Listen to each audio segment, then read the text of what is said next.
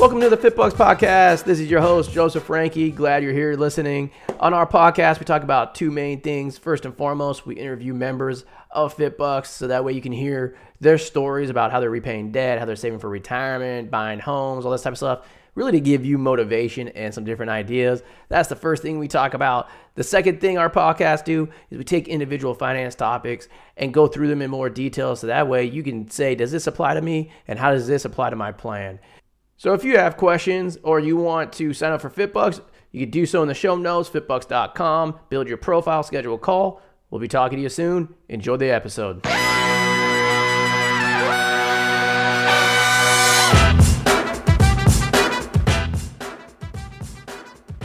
All right, welcome to another podcast episode. Today we are interviewing Claire. I'm not going to go too much into her story, but she has paid off a ton of debt in, I believe it's like 4 to 5 years since graduating PT school, made some conscious decisions in there in terms of which route to go. So she's going to share this story today. Before we get in, as always, you guys know we have our new financial planning software out. So if you guys are interested in that, let us know, sign up, schedule a call. We'll go from there. With that, Claire, it is nice to see you again. Nice to hear from you. Yeah. Thanks for coming on. Thanks for having me. Yeah, just some background. I believe it was 2017. We went up to Pacific University. It's one of the first schools that had us come out. And that is when we initially met, right before you graduated, I believe. Is that correct? Yeah, that's right. So yeah, that was a long time ago. It seems like Yeah. a lot's happened in the world since then, right? So, really before we get into the student loans and your financial planning coming out of school, for those that are listening, Claire is a PT, got her doctorate.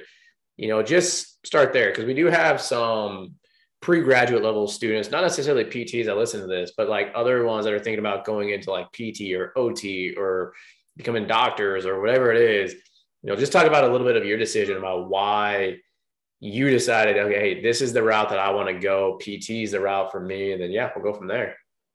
Yeah, I was kind of the typical story of somebody who had an injury in high school and had to go through PT on my own. And I thought, oh, yeah, this seems like a cool job. You get to hang out with people all day and, help people meet their goals, and had these really rose-colored glasses at the time. But it was actually during my observation hours where I realized, like, wow, PTs do a ton of stuff. They like treat any age, right? Any setting. So I just realized it was going to be a really great investment because I could kind of go on to do anything I wanted to. So that was what took me into that field initially. And I actually had a couple of years off after undergrad before I went to PT school to solidify that was what I wanted to do. So, yeah. Yeah, perfect. It's actually funny. Obviously being an athlete too, a lot of injuries and stuff, but I went the opposite route. I was like, I can't treat myself. So I married a PT instead. Yeah. So, Nice. So fantastic. Applying to schools, getting into schools, like how many choices did you have, or like, specific the only school that you got into? Just talk a little bit about that part of the journey as well.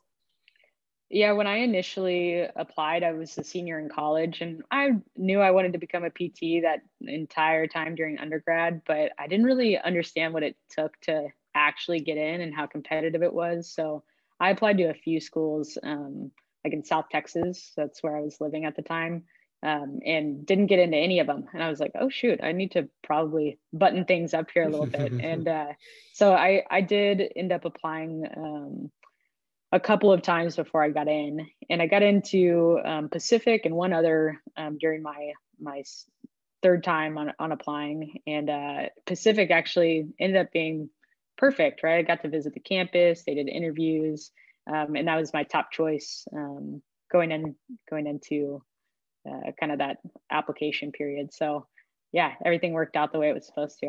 Yeah, good thing. I mean, Pacific, I love it up there. Those of you that don't know where Pacific's at, it's about a half hour, 45 minutes outside of Portland, Yep. up in Oregon. Personally, I love it because I love being outdoors and I don't like really big cities. So that's like, what is it? Hillsborough is where it's at or something like that. Like Yeah. I like a love going up suburb. there because Yeah. it's like, oh, finally I get out of a city and I can relax. It is a little bit more of an expensive school, but it's a nice school nonetheless. Obviously, not uncommon for us, if this answer to this is no, because we hear this all the time. Going into school, did you look at any like the financial side of it, the tuition side of it, or is it one of those things where it's like a lot of people we talk to, it's like, my counselor just said, go do it. Like, worry about the finances later. Tell us a little bit about that thought process of going into school and anything that you did on that side. Yeah, I did. I did have a lot around considering this, especially because a lot of the schools that I applied to in Texas, like that Yeah. in-state tuition would have been probably a third of what I ended up doing at Pacific. I think at the point where I'd been like out of undergrad for a couple years and I've been working full time, doing some of those like observation hours, I was just ready to go to school. Right, it was kind of like an opportunity cost situation where it was like I like the school, it's fantastic. Right, if I waste or if I don't go for another year waiting for another school that I might spend a little bit less at, that's not guaranteed. Right, like Yeah. I just need to decide if I'm going to make the jump. And I think at that point too is like, this is an investment, right? Just like going to any school, taking out loans, like it's an investment in my education. So I don't think I really quite understood what that was going to look like on the backside. But it wasn't a huge deterrent, I would say, at that time. Yeah, and then I got to come to your school and scare you guys. No. Yeah, that's right. In the best way.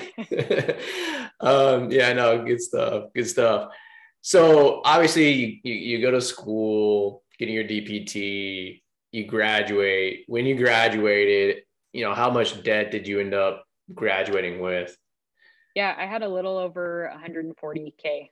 Mm-hmm. I didn't have any undergrad loans, which was like amazing, but I had a little over 140K. Yep, exactly. And that, like you brought up, do you go to school right away or do you wait to apply for a year?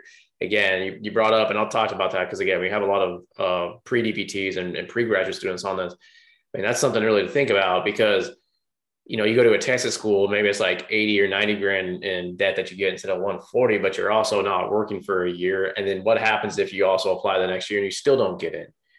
And now you got to wait actually 2 years because now you're applying again in the other school. So there's that opportunity cost that you brought up. So that's, I'm glad you brought that up. And again, the 140,000, like I said, Pacific, they tend to be on a little bit of the higher end, but yeah, I really like it. And so you graduated. What else were you looking at in terms of finances at that point? Like goals, just life events that you saw coming up that, not road bumps, but it's like, I got to plan around this. What was that looking like in terms of your situation also? I think like all the typical goals where you're like, I'd like to settle down and have a house, or I'd like to settle down and like plan for kids, or I was fortunate enough to have bought a car before I went to grad school. So I was like, not really, pushing for that, but all of those little things that you're like, oh yeah, I'd love to have a house in a couple years, or Yep. A lot more recently, like realizing I need to invest in my future for retirement and all of that.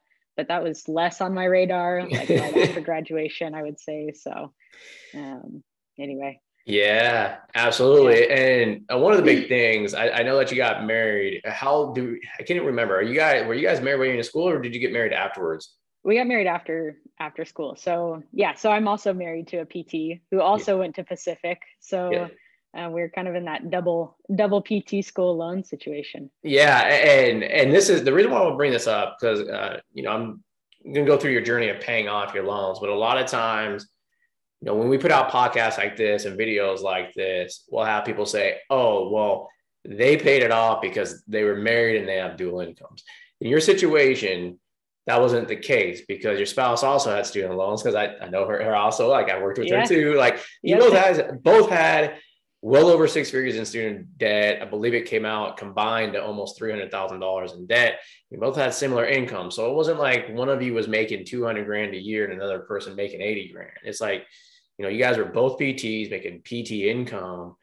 So it's almost as though like if you were a single person in the same situation, it wasn't like you were getting married to somebody that just had all this disposable income to throw at the loans. Okay. Yeah. So in a similar situation, I think that's key to point out. Because again, like I said, we put out these podcasts, people are like, oh, I couldn't do that because, I'm not married, or, I'm married and we both have that. It's like, well, yeah, you guys were both married and you made a conscious decision. Now, in your case, you had a big decision to make, and that is because you worked at a nonprofit. And so you really had to sit there and say, do I try to go for public service loan forgiveness, or do I try to pay off my loans?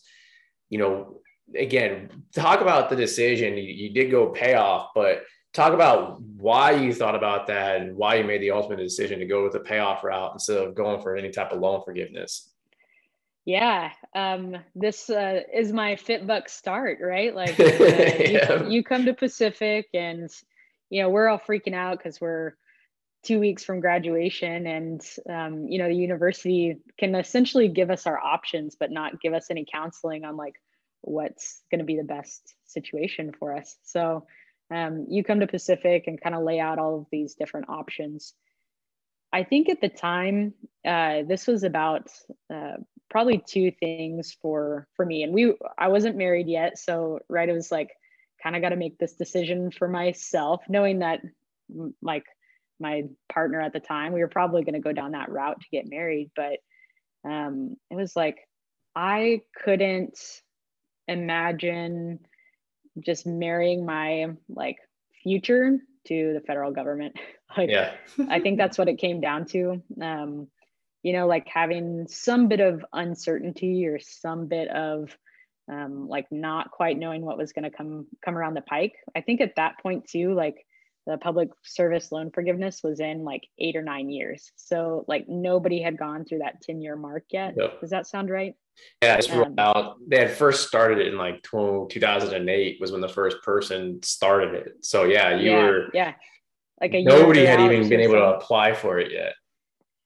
Yeah. So I think not having that certainty, and then having to say, okay, for 10 years, I've got to stay in a job that's going to qualify. I've got to stay in a job with enough hours that I'll qualify, right? Like there's just a lot of things that are kind of go out of my control in terms of deciding I'm going to do this public service loan forgiveness.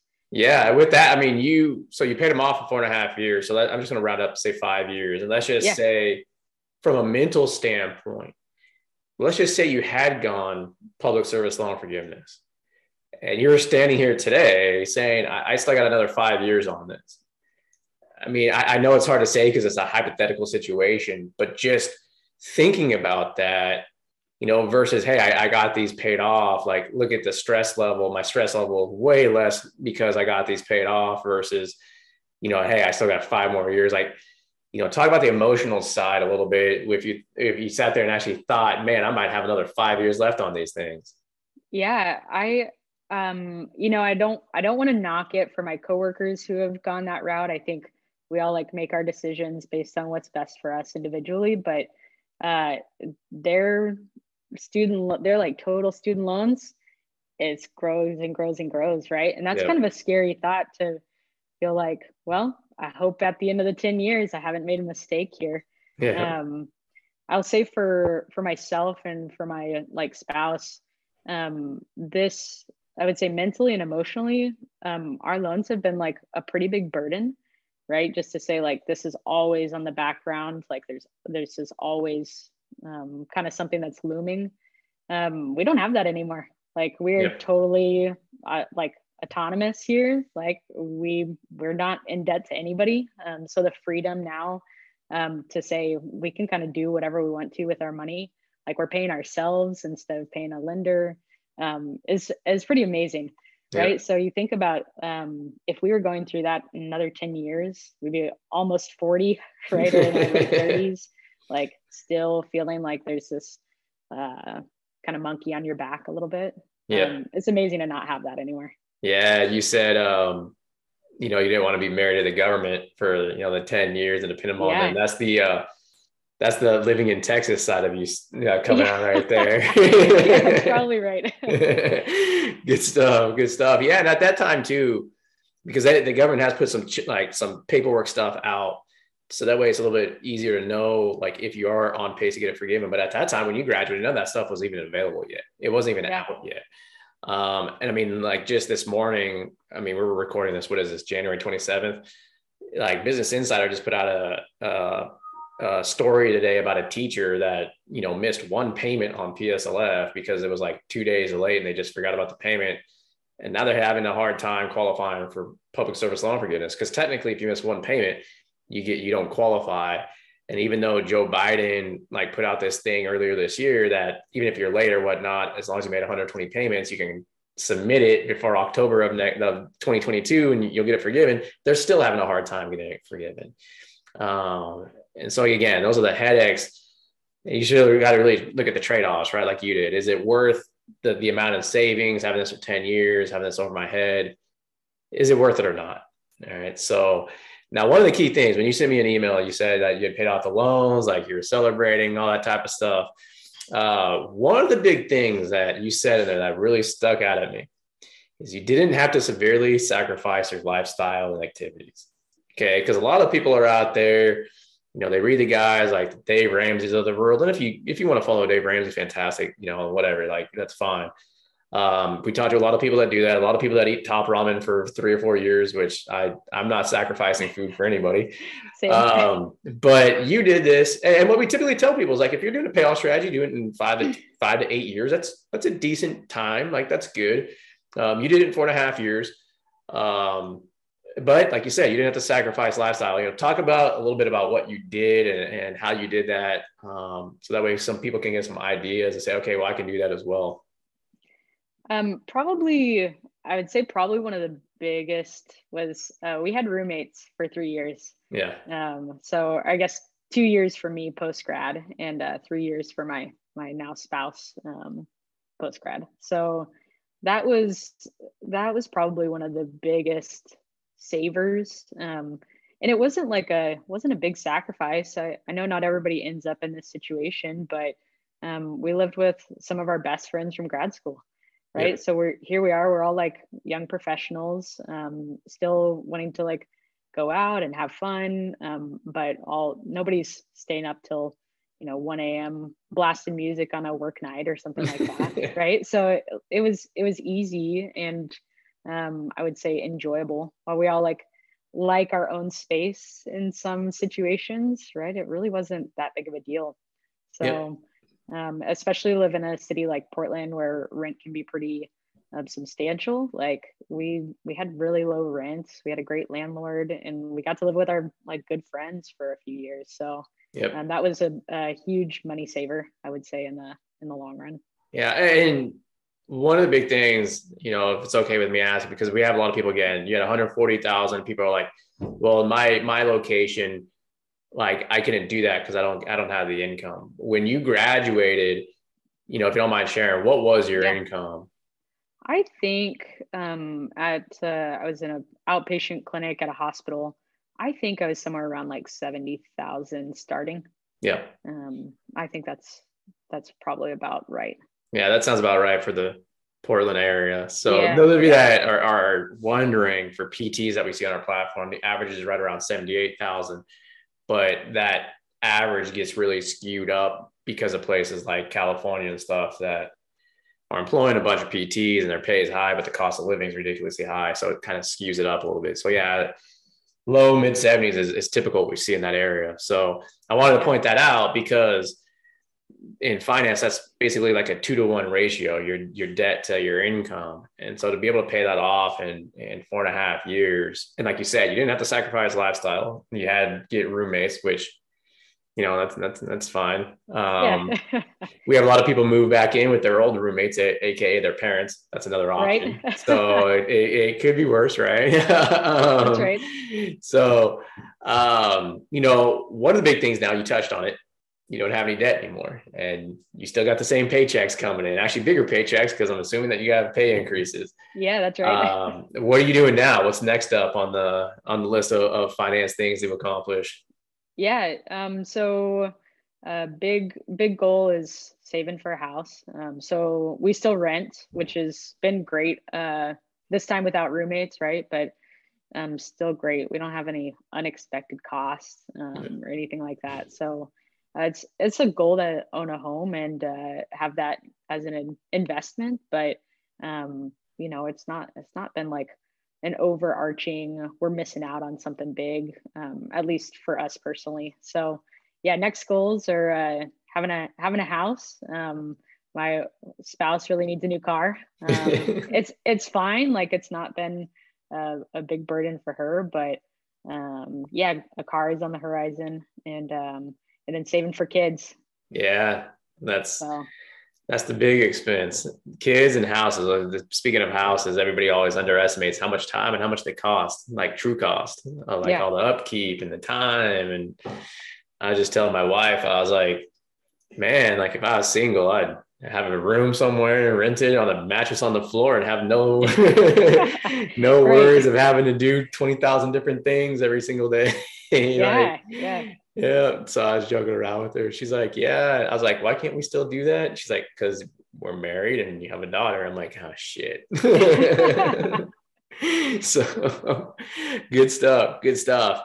Any other last words of encouragement or, anything else that, just pointers and tips to give out to anybody that's listening to the podcast today? Yeah, I think whether it's with y'all's new kind of budgeting, like total financial picture situation, like we had a financial advisor the last 2 years, and regardless, like it was really nice to see our whole picture, see where we could cut things, see, and then like we learned a budget and Yep. actually like have meetings together, and I'll go back to, I don't think we really restricted or spending significantly, but it brought awareness to where our money was going. And that was huge for us. Yep. So we're kind of at the point over the past year or more that we were paying one of our full monthly paychecks to our loans, Yep. and not really missing it, to be honest. Yeah. So I think we also too had to keep reminding ourselves that while the debt sucked, like that was our investment in ourselves.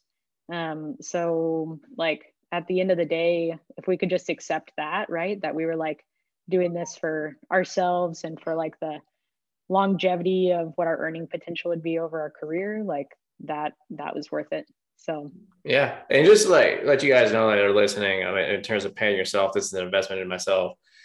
And I might have said this to you guys' class too. And I've said it, different workshops and webinars and videos and stuff.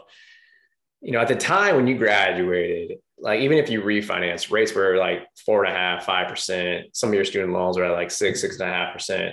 So let's just say on average, they get down to like 5%. Once you pay that off, that's a risk-free 5% that you get in your pocket. Like you don't have to stress about it. It's literally risk-free. And the risk-free rate on investments right now is like 0.25%. So it's like, great. Now I got all this money. Now I can turn around and reinvest. And for yourself, you actually had a good time because the stock market just went down like 15%. So now you got all this money you can invest if you want to. That's right. So it's fantastic. One last thing to let you guys know too, that I listen to the podcast. So Claire brought up the like the tracking solution, all that type of stuff. So like when Claire came on, I mean, we were just rolling out like our student loan tracking stuff to track payments, to make sure the loan servicers were doing it right. We had just started partnering with some of the student loan refinance companies to do our refinance service. The one that she was bringing up, like our new one, that is like a full-on financial planning software. So you can literally put in everything from like your budget to your asset contributions, your debt payments, your insurance payments, simulate things like, should I pay off my loan? Should I go on PSLF? What if we want to buy a house? What about kids? Should I rent versus buy? All these different things. And then you can actually track the whole thing right on your profile. So that is what she was referencing, because I know a lot of you that are listening to this also, been with us for 4 or 5 years, and we haven't publicly announced like to everybody about this new technology that we have, because we're rolling out some like apps and stuff on it. So, but that's what Claire was referring to. You might have heard me reference it too. So that's what it is also. Claire, again, thank you for coming on. Yeah, thanks for having me. You know, some people get really nervous on the podcast, so thank you again. Anything else that you'd like to say? No, I think I don't know. It's worth it. Feels good to be debt free. Yeah, congratulations again. Yeah, thanks. Yep. Thanks. Talk to everybody soon.